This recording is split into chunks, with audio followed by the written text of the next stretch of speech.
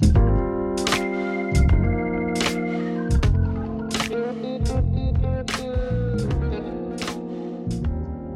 was a time, actually it was for most of human history, when pockets of civilization depended upon the collective strength of a group of men.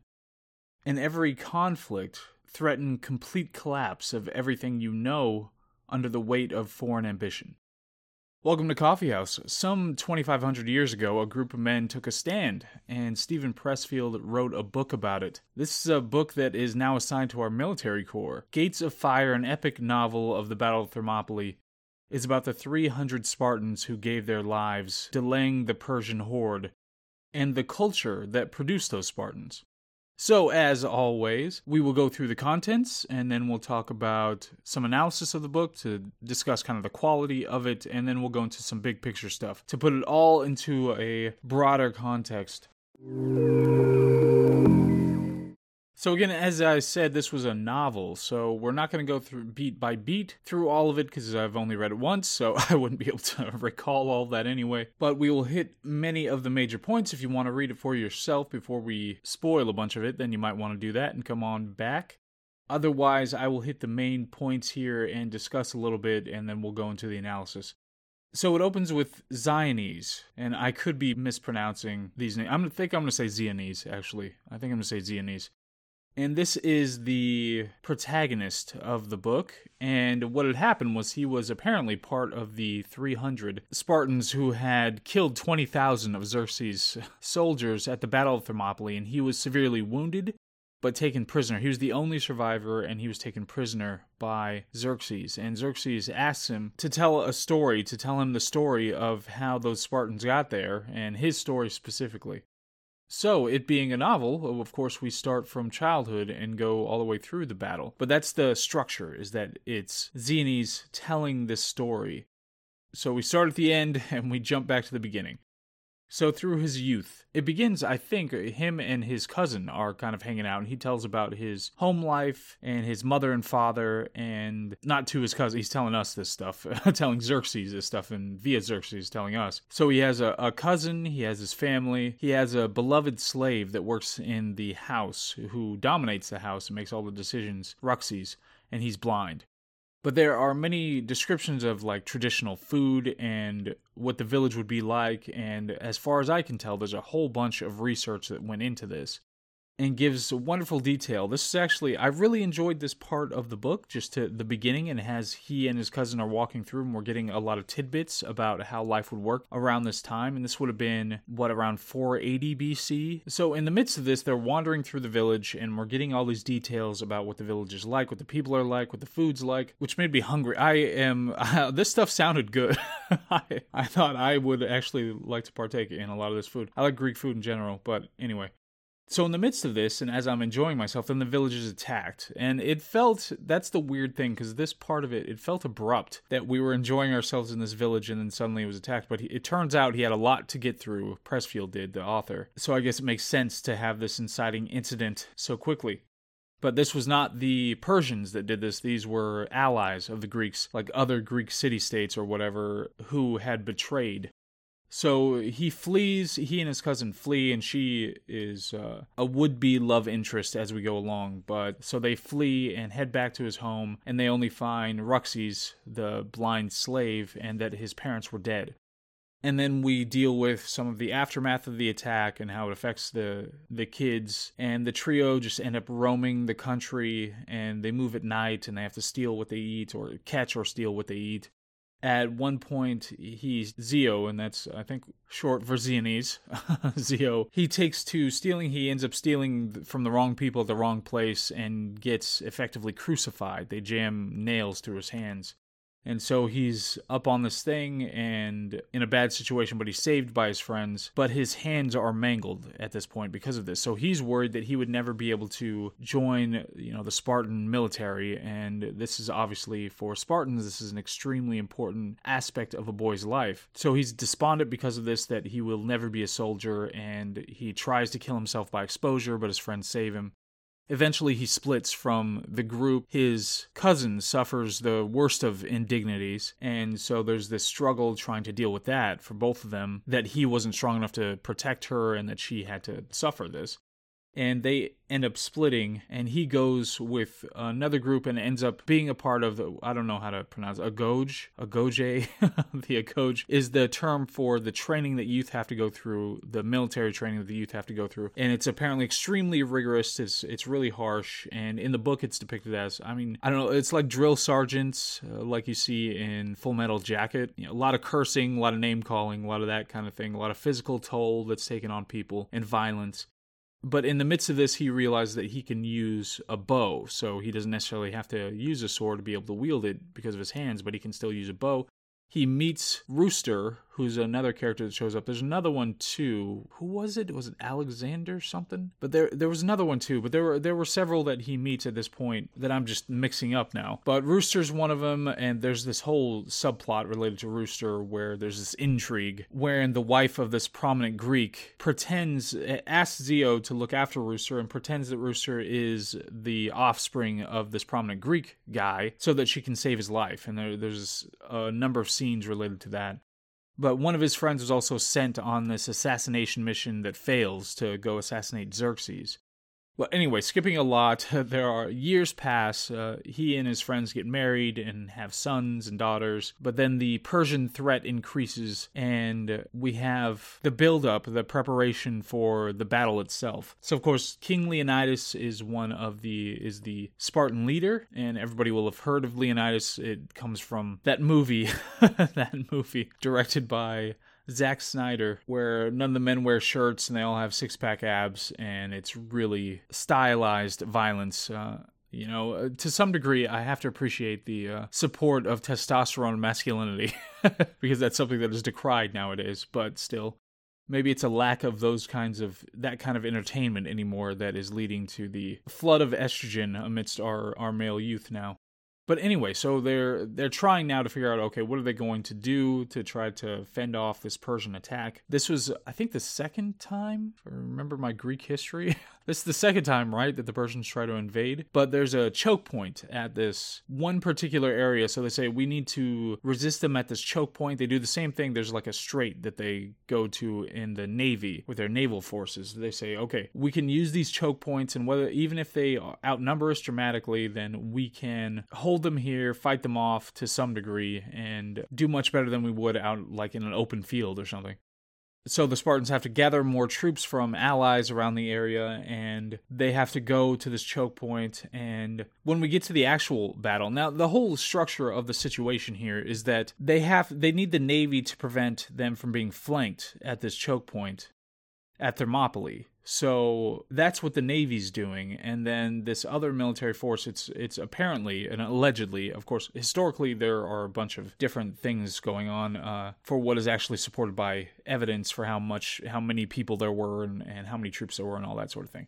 So the version of it here is that there are 300 Spartans and they are the primary force. There are a few thousand other troops that are there who are supposed to support this force, but the 300 Spartans are the ones who are fighting this. And in the midst of this battle, you have descriptions, very detailed descriptions of tactics. So like the phalanx, how that worked, how effective it was, and all these descriptions of the battle and what was happening. And the ultimate result is that the 300 of the Spartans who were there, this elite force, were able to slay some 20,000 of the invading troops.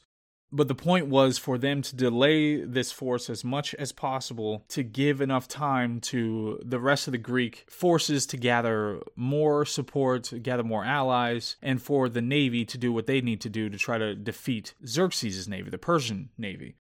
Now, when it comes to historically, I guess I'll just throw it in here, but apparently, as with anything, it's somewhat exaggerated. The whole point of the story is about the just patriotism that went into this. It's this incredible feat. It's supposed to be this incredible patriotic feat that this very small number of Spartans were able to withhold for so long. I think it was like 3 days or something like that, and kill so many of the enemy before themselves being killed in toto. It was all of them who were wiped out. In this story, of course, it is Zio who makes it out of there, who eventually dies of his wounds. But there are different estimates about how many were actually there. The kind of traditional version is that there were 300 Spartans, they're the main force, and there were 1 million Persian soldiers on the other side. More contemporary estimates have put that at 100 to 150,000 Persians on the other side, and several thousand of the Spartans and allies of the Spartans. But as far as I know, the actual choke point soldiers who lost their lives were about 300 Spartans who were doing all this. Who knows if they actually killed 20,000 people? But still, it's probably just a pretty incredible feat in general. So as this finishes up, we have Zio who's telling the story, and as he finishes up the story, the Persians are being engulfed by the Greek forces and their navy gets defeated. So Xerxes has to change his tactic here. And so Zio stops getting the medical attention that he was getting from the Persians, who have to turn to their own people, and Zio succumbs to his injuries. But of course, ultimately, the Greeks repel the Persians and are victorious. So that's the story, essentially the story that goes through, but it's like 400 pages. There's a lot going on here, and a lot of stuff in the midst of that to try to better demonstrate what Greek culture was about, and specifically Spartan culture was about, and how it produced the kinds of soldiers that are capable of this kind of a feat. So from there, we will move on to the analysis. So it's historical fiction, of course, and it feels fattened, and historical fiction generally does. The thing that goes on in your brain is, okay, what parts are slopped on to what is actual history? A lot of times while I was reading it, I thought to myself, I would kind of just rather know what happened in history, like all the particulars of that. When you have this kind of storytelling, when it's historical fiction, when you have that the real character is the history, or the real character is the city-state, that's the real character. So when you have that, you often end up with kind of generic characters plugged in. And I wouldn't go as far as to call these characters generic. I don't think it's quite to that level, but the characters are really broad. They have these really broad strokes when it comes to defining who they are. They are defined by the loudest aspects you could imagine, rather than subtlety or complexity. So the main character, is defined by the broadest strokes of wanting to be part of the Spartan military, of, wanting to date his cousin or whatever, and having his family destroyed, having his hands injured. I mean, all those things are really broad strokes that fit in directly to the general story that's being told. So it's not really a character on its own. It's not a really subtle, complex character that is in the midst of all these things happening. And same thing for his cousin, and same thing for the slave character. I mean, these are defined by the really kind of broader things about the historical context, rather than something internally about them or something more complex about them, which is what you would have to do more of if you're trying to tell a story that doesn't have that particular character. It doesn't have the city or the history as the character. You'd have to do more of defining the complexity of your own characters in that. It would be more required. We don't have so much else going on. So to that extent, it did kind of mean that the characters were too broad and too convenient for this kind of a story. Now, obviously, the author himself might have had just a particular interest in the culture of it, in getting across the culture of it for purposes of, military appreciation or patriotism or something like that, which is, it's fine. You can have whatever inclination you want. But still, you end up with these kind of plugged-in characters as opposed to complex characters. So the prose itself is much better than most. It had some very interesting use of language in trying to go through a lot of these things. There were some turns that I was just like, that's really well done. I appreciate that. But for the subject matter, a lot of times I found myself thinking I would have preferred kind of a Hemingway approach, something more Spartan for the Spartan culture, rather than being so verbose, and I wouldn't say it got flowery, but there's like excessive descriptive language for purposes of what it was describing for the subject matter. There was something just too overwrought about it for the celebration of Spartan culture. So overall, it just felt like too much. But it really does cover much of what's culturally important about Sparta, and I can definitely see why it's signed to the military. It makes sense. So big picture-wise, culture matters. It's a really important thing to understand. Right now, we are going through this weird crisis in our military where we have this woke military issue where it's no longer about being the most effective force to make sure that we're safe. We have all these other ideas bleeding in that have nothing to do with that. In addition to the fact that I think it was just recently announced that all of the military is going to be required to participate in a particular medical action that could be long-term dangerous for our military. We don't know what the long-term effects could be. So, I mean, it's still classified as experimental. So aside from that, though, for ancient Greece, obviously, you always saw the distinction between Athens and Sparta. Athens is the high-minded democracy, Sparta is the militaristic one, and in this context, 300, they're working together. The 300 are meant to be an example of great patriotism, but later, Sparta would be the one to defeat Athens in the Peloponnesian War. I think I've got that history correct, right? It was later. It was like 50 years after this or something like that. You have the Peloponnesian War. And that started just a long-term decline of ancient Greece, the great ancient Greece. So the question is, what is the evolution of city-states? What is the competition? How does it work? Who are the fittest when it comes to the competition of city-states? We haven't seen it on the scale that we have it now. But right now we have Russia and China, and they have their totalitarian regimes, and you wonder if that is going to be the fittest in the context of geopolitical conflicts relative to democracies or republics like ours. I mean, America has a nominal democratic republic because right now we're dealing with the influence of multinational tech monopolies and trillion-dollar companies and a complicit news media, an unprecedented power grab by the current establishment, and just this idea of perpetual emergencies, especially for something that kills fewer than heart disease and Alzheimer's on a regular basis, and it's still being used as justification for abrogating our most basic freedoms.